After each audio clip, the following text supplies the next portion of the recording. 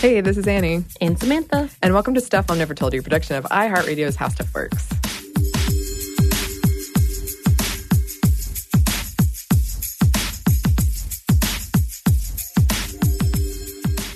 And today we're super excited to do another edition of Female First, and that means Female First. Our friend Eves is here. Yay. Hi, Eves. Hello. Thank you so much for joining us, as always. Yes, I always have a great time when I'm here, so. We do as well. Yes. We do as well. Love these moments. Yes. And you can hear Eves on This Day in History class and on Unpopular. She does all kinds of cool stuff. All the cool things. And so we're very glad that you take the time to join us and educate us about Female First. The amazing female Education firsts. is a good thing. Yes. For all of us, we all learn here, Yes. right? Yes. We try. No, we do. We Like a do. question mark. There seemed to be a question mark at the end of that one. I'm not quite sure. Okay, Samantha. What do you do, actually? I accidentally said that to someone once in a conversation, and it was so embarrassing. I didn't mean it to come out that way. I was just confused about their actual job. Well, yeah, I mean, that's the thing, like, that I'm really weird about. Like, when you're in social spaces, kind of the first thing you go to is, well, what do you do? Yeah. And it feels very, like, impersonal and Right. very robotic, and that's kind of like a weird, I don't know if that's an American thing or what, but that makes me very uncomfortable, and I try Okay. not to do that. Noted. Well, I love talking to like people in my family, older people, and they're like, what do you do? And I'm like, podcast. They say, what is that? I'm like, oh, Right. it's this radio thing that's not on the radio. It's on the internet. Right. Just give me this look like, what millennial nonsense are you up to? There's that, yeah. My parents were like, what? Huh? Okay. What? You talk on the radio? No. I You love get that paid to explanation. do this? Right. I love that question. Yeah, unfortunately, I don't know how, but Right. Oh, no, the one I get a lot is like, oh, like really, like officially. Right. Like they yeah. don't. Like not, you know, Yeah. in your bedroom. In your own Yeah, home. exactly. Yeah. No shade people who do that because those Yeah. can be really good. Right. And very famous. I have Yeah. a couple of friends who do it. They are great at it. Yeah. Better than I am. Oh, don't say that, Samantha. Okay. So you're in the self-deprecation team. Yeah, I just like told me. you. That's my thing. Stop trying to steal my thing, Eves. I'll share. Yes. Yeah, we like to share around here. So who is on your mind today, Eves? Who did you bring us? So today we're going to talk about Gabriela Mistral.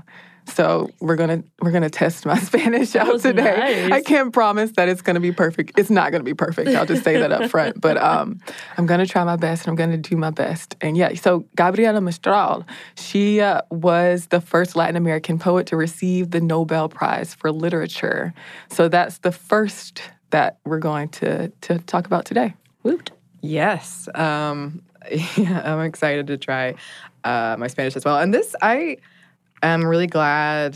This is someone I had not heard about. Yeah. And then when I was researching her, it gave me a wonderful opportunity. I haven't read poetry in a long time. Yeah. And, it's always kind of not the same when you translate it. But it was still, I just was, it felt good. to Yeah. read some poetry. Right. Yeah, I really wanted to. I know in our past episodes we've talked about a lot of American people, so I wanted to bring. So I'm glad that you hadn't heard of her because I wasn't familiar with her work either. And we get the opportunity to talk about somebody from a different country, and I thought it was good to talk about her as well because she is the first Latin American poet in general, not just the first female to get that award. Yeah. And she has done a lot.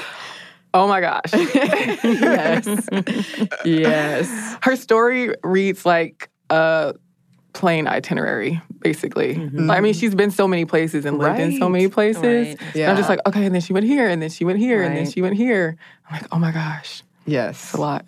It is. She's dark, heartbroken, my kind of person, Yeah. my kind of poet. I know, that's awful. No, we talked great. about that. My emo poetry. I will bring it in one day. I'll do it. Yes. It's, I will not, but There yeah. are a lot of pictures of fairies. Wait, you have pictures on your poetry Yes. too? They have a lot of You pictures. do a lot of Multi-talented. illustrations, apparently. Mine They're is not straightforward, good. sad, and dark, and just why? Just why? Just why? So you wrote, so I guess I'm out of the loop here. I was never a big like poetry writer. I usually wrote really? prose, yeah. Okay. Oh, yeah. I wrote a lot of poetry. I loved E.E. Cummings. It was one of my favorites. I just loved the dark and death. But E.E. Cummings wasn't necessarily dark and death, but you know what I mean. Yeah. I loved his nonsense. Anyway, keep going. Oh, my God. Now let's go deep dive into our poetry because clearly one day we could win a prize. Oh, no. No, absolutely not. Absolutely not. But yeah, this was a wonderful reminder to me because I also used to write poetry and I just hadn't had the chance to experience it in a long time. So let's get into the story here because there is a lot of ground to cover. There's a lot, yeah. So she also, in addition to her poetry, was a humanist. She was also a diplomat, and she was an educator. Those were all things that were huge parts of her life. So she was born with the name Lucila Godoy Alcayaga on April 7th, 1889. And that was in the province of Coquimbo in Vicuña, Chile, which is a small town in northern Chile's Elqui Valley. And so her parents were also school teachers. Her father's name was Jerónimo Godoy Villanueva, and he was a payador, which was a musical performer who composed songs for festivals and sang with other village musicians. So he wasn't in her life for that long. He abandoned the family when she was about 3, and when he was around, he wasn't around that much. But her heritage was also of note. So both of her parents also had Basque and Native roots. So yeah, before her father left, though, he did read poetry to her. So that was a way that she had that kind of poetry influence in her life. So she was raised in Vicuña and also in nearby Monte Grande by her mother. And her mother's daughter from an earlier marriage was 15 years older than her. But she was also around, and she had some tough times in her younger years. She was falsely accused of theft. What? Yeah, she was scolded by her school teachers and stoned by classmates. Stoned? Dang, Gina. Yeah. Ooh, sorry. And in 1901, the family moved to La Serena.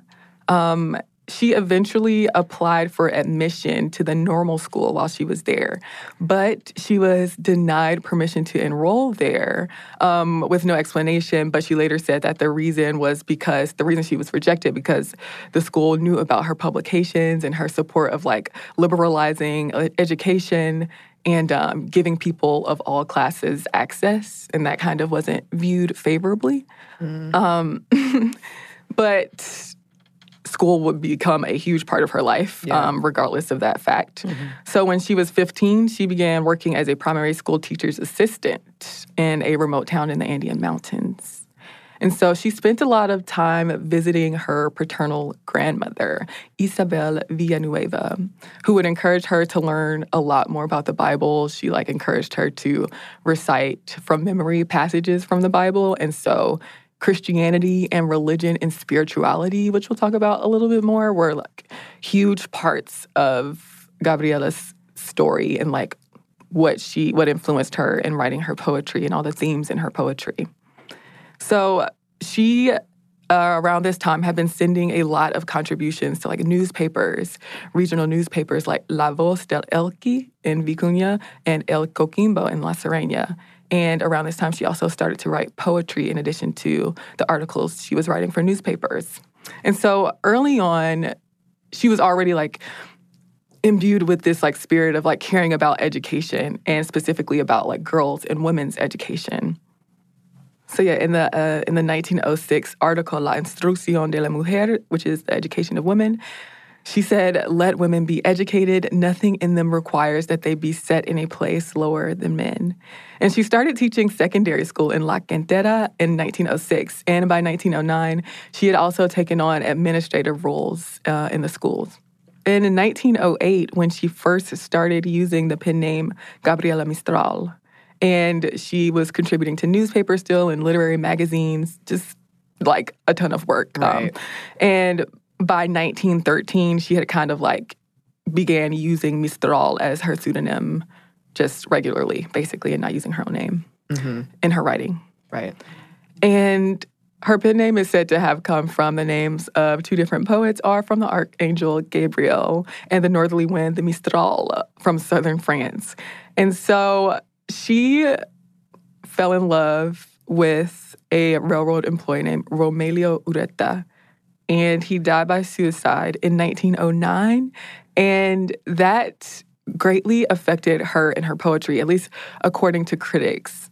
A lot of critics said that had a huge impact on her poetry, and all that sorrow that she had and grief that she had after the death affected her. Although there have been people who said that her sonnets, which she wrote later, which we'll get to, some people have said that he was the subject of those, while others have kind of said that he wasn't the subject of those poems. They've questioned it. And we'll get to that later. I won't even tease it. Ooh. So in 1910, she got her teaching certification, even though she hadn't followed a normal course of study. And over the next few years, she went on to become a secondary school professor, an inspector general, and a school director. She was she worked her way up in this school that a lot of people were jealous that she got into, a big high school for girls in Santiago. And so it would be exhaustive to go through all of the schools that she went to. She worked in a lot of rural schools in Chile, and all of the work that she did. But all those jobs gave her the opportunity to know her country better and than many other people who stayed there, because she traveled so much and worked with students so much. And, she had this knowledge of the country and the geography and the peoples, and those kind of became the basis for her interest in national values. And that, all of that knowledge that she had coincided with the political and intellectual knowledge about the country as a whole. And so when she was 21, she met the Minister of Education, Pedro Aguirre Cerda, who later became the president of Chile. Oh. And so he would go on to help her expand the reach of her poetry. Wow. So she kept teaching, and she was dedicated to that, and dedicated to education and her whole life and promoting that. But she also started getting into poetry at this time. So her name became really widely familiar because a lot of them were included in a primary school reader that was used all over the country and in Latin America. And she was also an active member of the Chilean Theosophical Association and adopted Buddhism as her religion at a certain point, though she later returned to Catholicism. And so what I teased earlier, the sonnets, those are the sonnets on death, los sonetos de la muerte. And she wrote those in 1914. And for that, this is kind of a defining moment in her life. She won the Juegos Florales contest. And this poem is it helped her define her voice. And people began viewing her narrative voice as her voice, her autobiographical voice. And that was one marked by sadness, loneliness, despair, passion, jealousy, kind of all of those feels. And throughout the period of 1918 to 1922, she was still working. She worked in 3 different schools. And by the early 1920s, her poetry was published in a lot of different magazines and literary journals. And so her first book was Desolación, which was a collection of poems that were previously published in newspapers and magazines. And so Columbia University professor Federico de Onís introduced her work to high school teachers looking to expand Spanish language classes in New York City. And a committee formed that worked on producing her book of poems that could be used in U.S. classrooms. And so with a grant from the Carnegie Endowment for International Peace, the Instituto de las Españas published the book in New York. So not Chile, which we'll get to in her story. She wasn't super widely recognized in Chile during her time. She was, but she got a lot of international attention instead. And so death, suffering, sadness, as you can tell by the title, Desolation, they show up a lot in Desolación. And so, like I said, she was getting more and more international attention for her poetry, which she had already had for her journalism and her public speaking. So she has a ton of poems. And one of the things that was notable about her poems was that they were very simple and understandable. And that was a big reason they were used in schools and people were drawn to them in non-Spanish speaking places. that used them for education. But they were also still full, even though they were simple, of emotion and they were warm. Mm-hmm. And so her poetry contained all these themes of like love, death, childhood, maternity, religion. It was lyrical, but still unpretentious. And it had these religious under and overtones, as she was a devout Christian. Mm-hmm. And so in 1922, the Universidad de Chile granted her the professional title of the teacher of Spanish in recognition of her professional and literary contributions. And that same year, the president of Mexico asked her to assist in the country's education reform effort, which is a project under the direction of Education Minister Jose Vasconcelos. And she helped planning and reorganizing the rural education in the country. And at that same time, she was learning about the people in the country and the culture of the country. And so while she was in Mexico in 1923, she published a collection of essays called Lecturas para Mujeres, or Readings for Women, that included the works of classic and contemporary writers, including herself. Mm-hmm. And after 2 years in Mexico, this is where we get to the really travel-y part.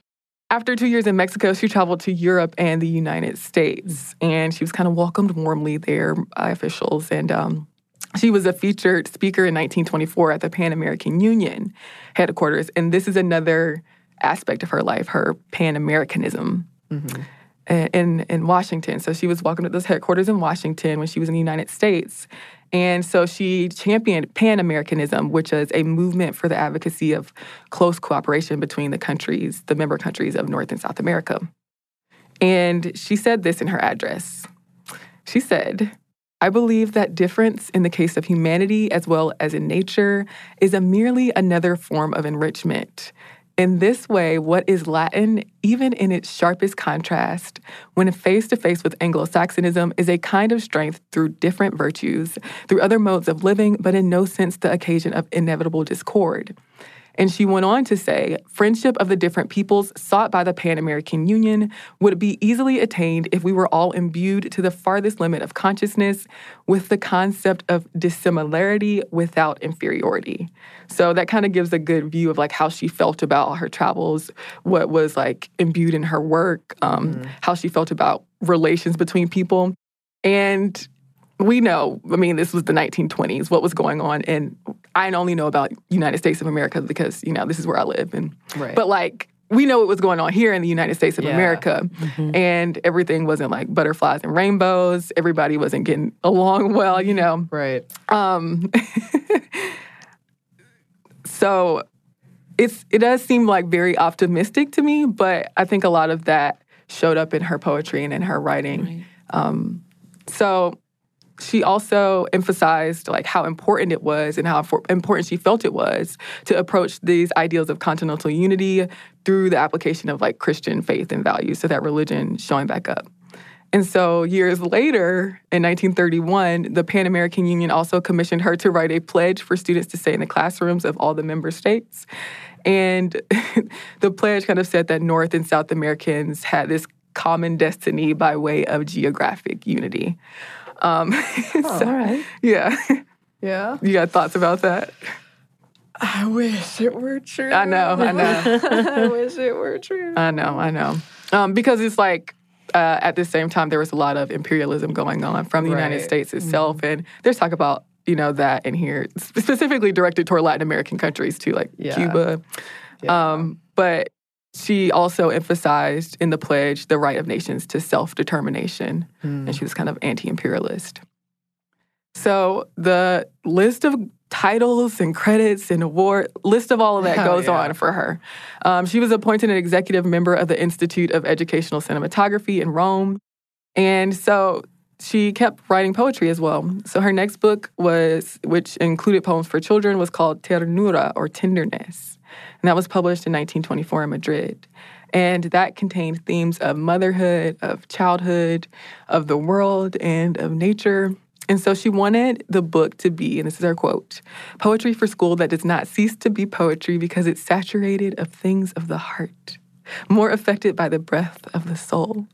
I just love that, like, I feel this is probably very stereotyping, but I feel like poets always speak in poetry as well, like even when they're not writing poetry. Yeah. Or I like to imagine that at least. Always a poet. Always you a just poet. do know it. Exactly. Hi. Only the non-self-deprecating poets. Oh. Because the self-deprecating poets probably... Right. Just cry. Yeah. We're like, read my stuff or don't, whatever, you know? It's going to burn anyway. It's true. There is a lot more to this story, but first, we're going to pause for a quick break for a word from our sponsor.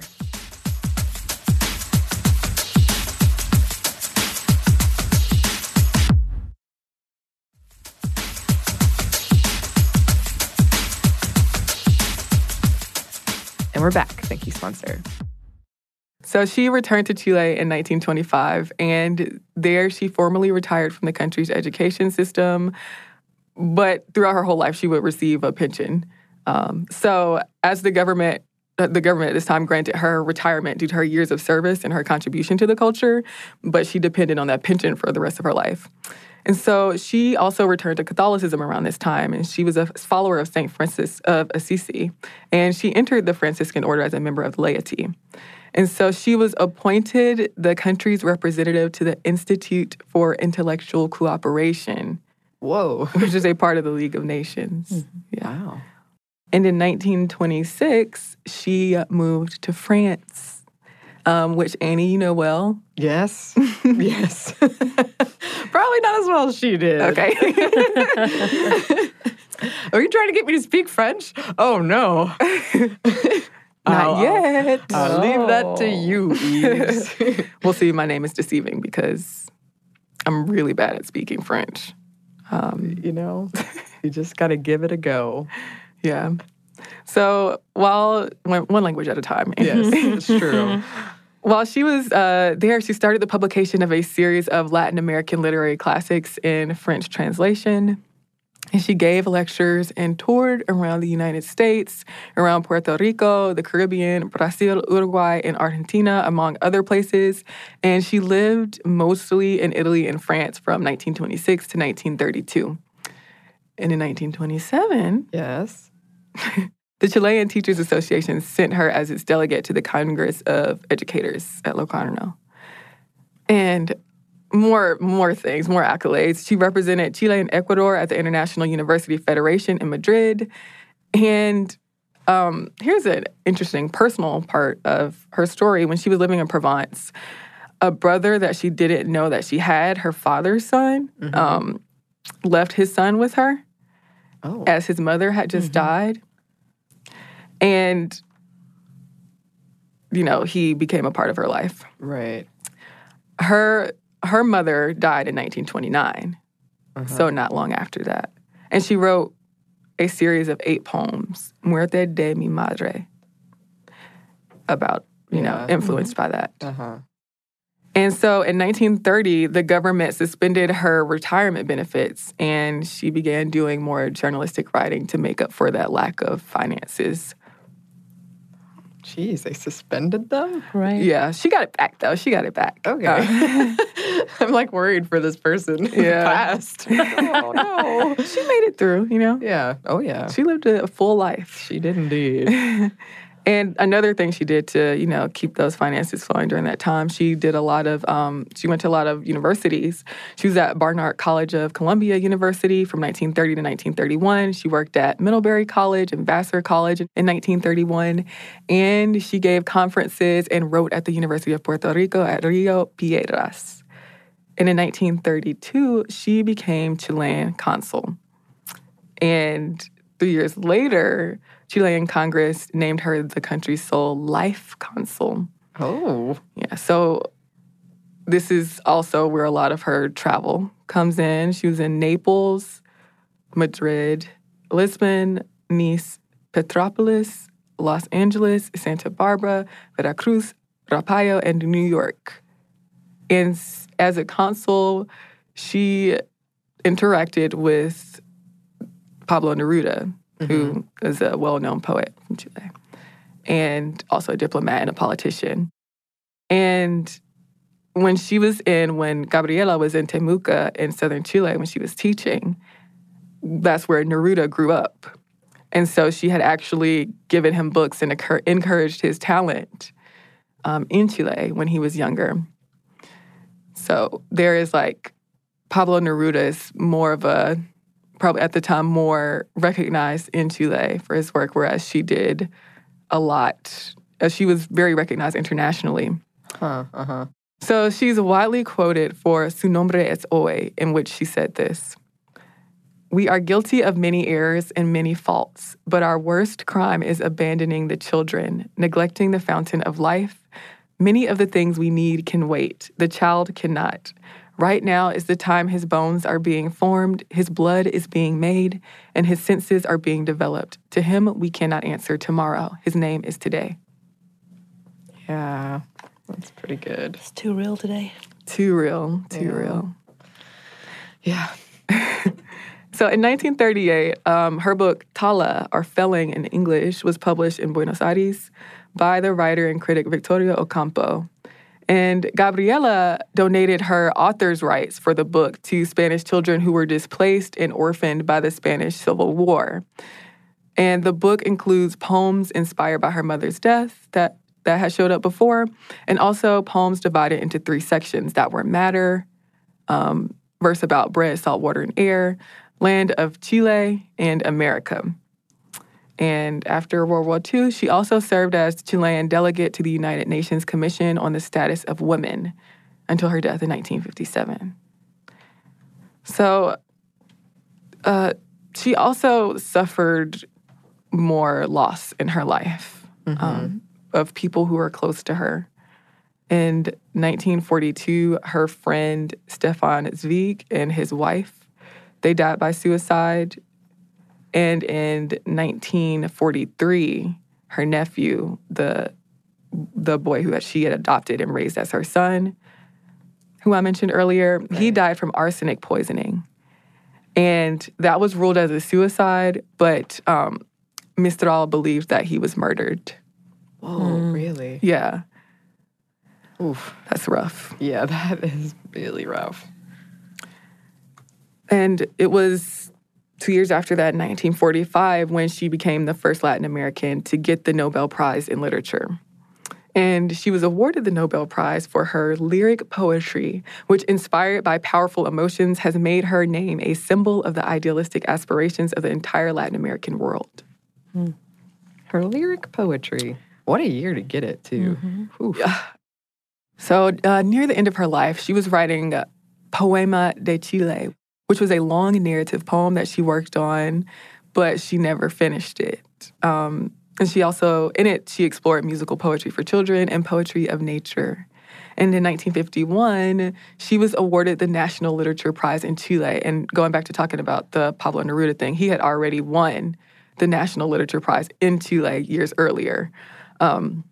So Gabriela's last book was Lagar, or Wine Press, and that was published in 1954, her last book during her lifetime, because she did have stuff published posthumously.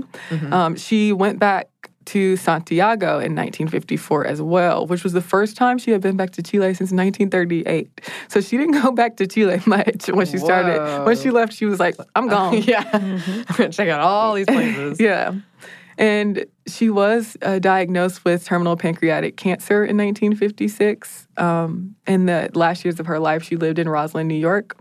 She had diabetes, and she also had heart issues, and she died in Long Island of pancreatic cancer in January of 1957 when she was 67 years old. So during her lifetime, she published around 800 essays in magazines and newspapers. And as I said earlier, she wasn't much celebrated in Chile. And there were a lot of things that were published posthumously for her. So Langston Hughes, who was a friend of hers, prepared the first volume of her poetry, translated into English, and that was published in 1957, shortly after her death. And she also had schools and libraries named after her. Her image is on the 5,000 Chilean peso banknote, which is cool. Yeah. Yeah. Hey. And I take it. Yeah, right. You want your money, your face on money, don't you? That's right. Okay. There was this image that formed of of Gabriela Mistral after she died. She has public success as a figure in the U.S. when she was alive, although a lot of people were invoking her name and image in a certain way, as little of her work appeared in English when she was alive.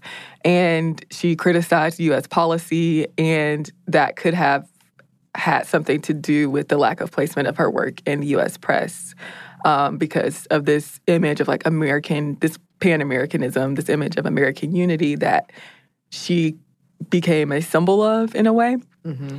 And people also uplifted her image as being a figure of national sentimentality, this conservative, kind of sad, depressed, lonely woman who kind of bent to the will of the patriarchal state and exalted motherhood.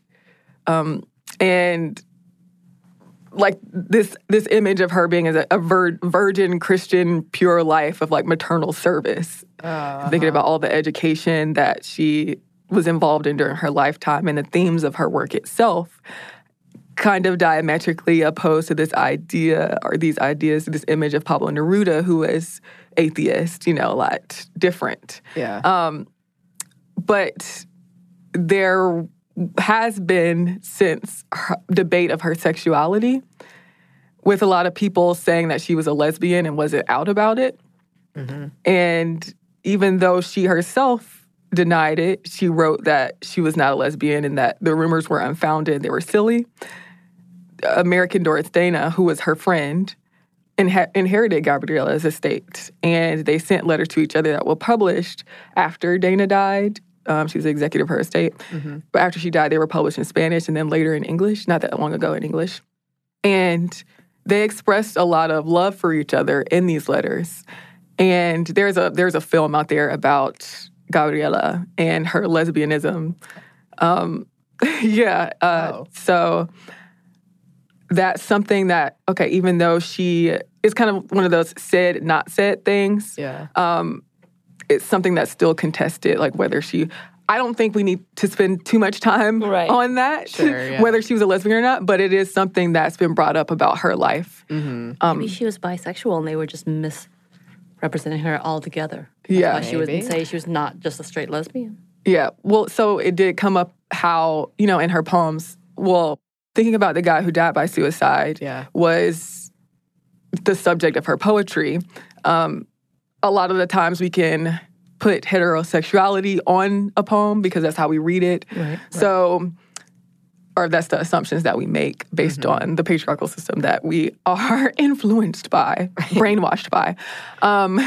So, kind of recontextualizing everything that she wrote, and instead of assuming that okay, maybe this relationship that she had with Doris Dana and maybe with other people were, romantic relationships. And for that reason, we can reinterpret, the way her poetry was written. She wasn't this lonely, sad, depressed woman who was like subject to the whims of the patriarchy, and it's something that's still debated and contested, but still, her work speaks for itself. This is from one of her poems. En pasando el río grande, las mariposas han vuelto, y en el aire amigo va un dulce estremecimiento, y las hojas del romero baten de su ángel sin peso, un ángel garabateado como por veras y juego. And that means, as soon as the big cold left, the butterflies returned, and in the air, my friend, is a sweet tremor, and the rosemary leaves sway under their light angel, an angel all painted as if it were for real or just for play. That's lovely. It is lovely. And very excellent job, Eve. Good job. Nicely done. Yeah. I love how she had a lot of her work was characterized by, darkness and death and all this stuff. But despite the things that she had gone through, she still had this very, it seems like, hopeful streak and this desire to help children or to Right. be there for people who didn't have a voice, and she was She's one of- providing that voice. She's one of those who, much like me, the people who consistently are in battle mode have to let out their darkness somehow. So much like that gathers within them because they're fighting a system, which she was a fighter, seemingly within the social justice point as well, and for children and for education and for women. And so part of this poetry is to let out her grief in the parts that she can't talk about consistently when she's in the middle of trying to advocate for others. That's what it seems. Yeah, and she saw so much in her travel as well. Like, it was a really turbulent time. Yeah. And she lived a life of service, essentially. I mean, it was a life of service. And so, yeah, just her story as an inspiration for women and for poets and for writers and for people who want to contribute to the world, the things that they have to give to the world, what they have to offer. And it's very inspirational. It absolutely is. She's very inspirational. Women contain multitudes, and she contained many multitudes. She accomplished a lot. And yeah, we would highly recommend finding her poetry and reading it, checking it out. We have some more for you listeners, but first we're going to pause for one more quick break for a word from our sponsor.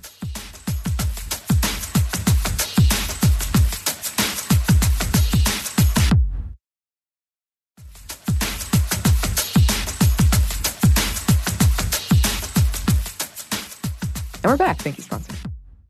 Do you have anything else you want to add before we come to an end on One this more story? poem that you want to put in there? No, I won't grace people with They can't my handle too wonderful much Spanish speaking. Yeah, no, that's all. Thank you. Oh, thank you so much. That was, Awesome. awesome. I'm just so glad to have learned about her. I hope that listeners are as well.